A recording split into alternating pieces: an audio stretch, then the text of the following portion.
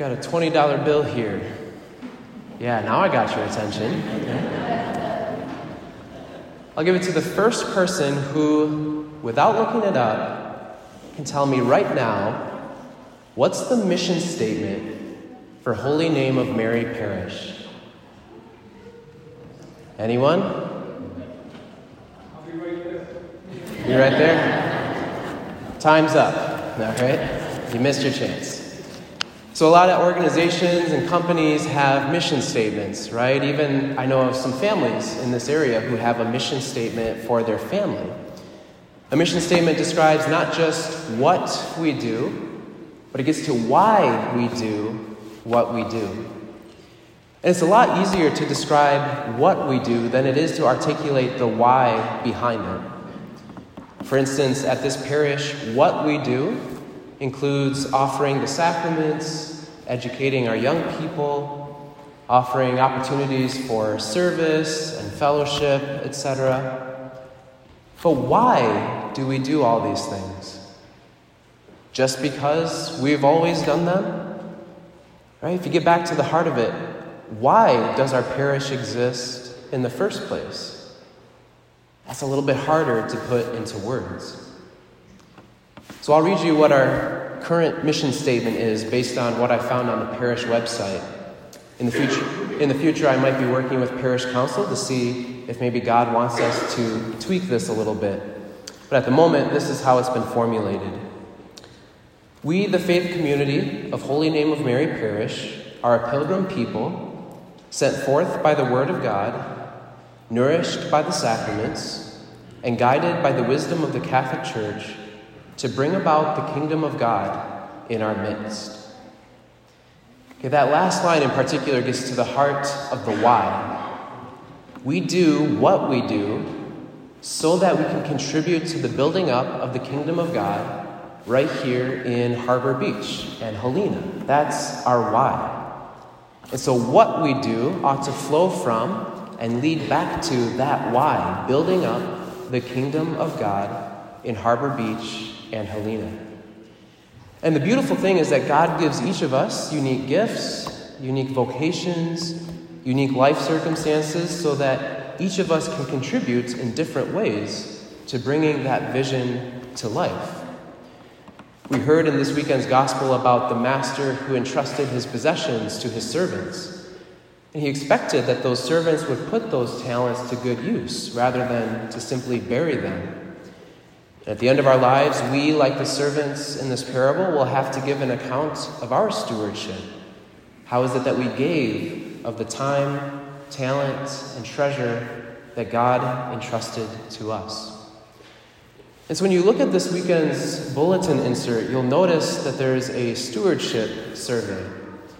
It's kind of a list of the many whats that our parish does. Many of our organizations, committees, liturgical ministries. And ideally, all of those whats are meant to work together to carry out our why.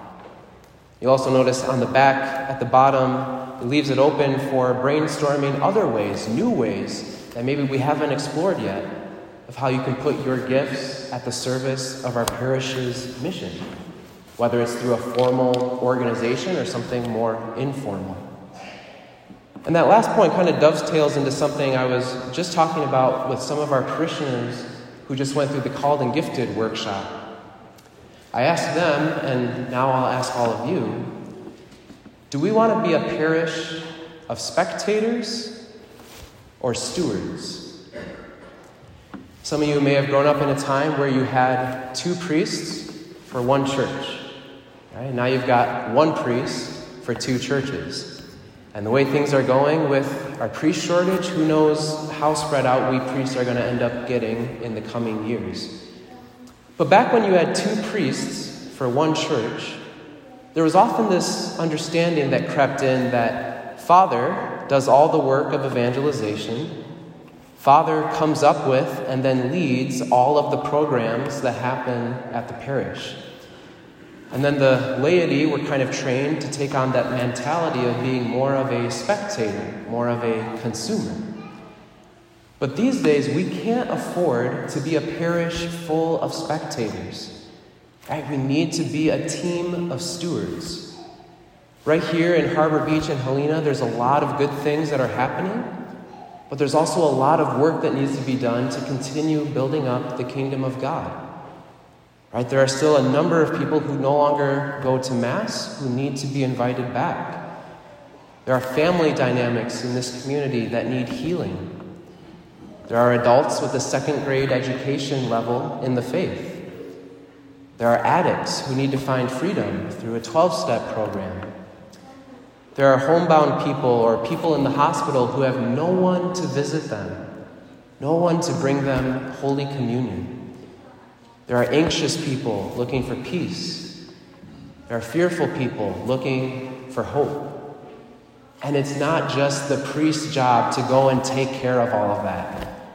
Right? It takes a parish full of stewards working together, putting the time, talent, and treasure that God has entrusted us with at the service of that mission to build up the kingdom of God right here in Harbor Beach and Helena. And so this week I'm going to invite you to take the time to go to prayer, look over that sheet that's in this weekend's bulletin insert, and think about how you can help ensure that the good work that this parish is already doing will be able to continue on for generations to come. Because I'm not going to be at this parish forever. Right? Most of you hopefully will. And so it's not up to me to decide the answer for this question. It's your choice. What kind of parish do you want this to be now and 50 years from now?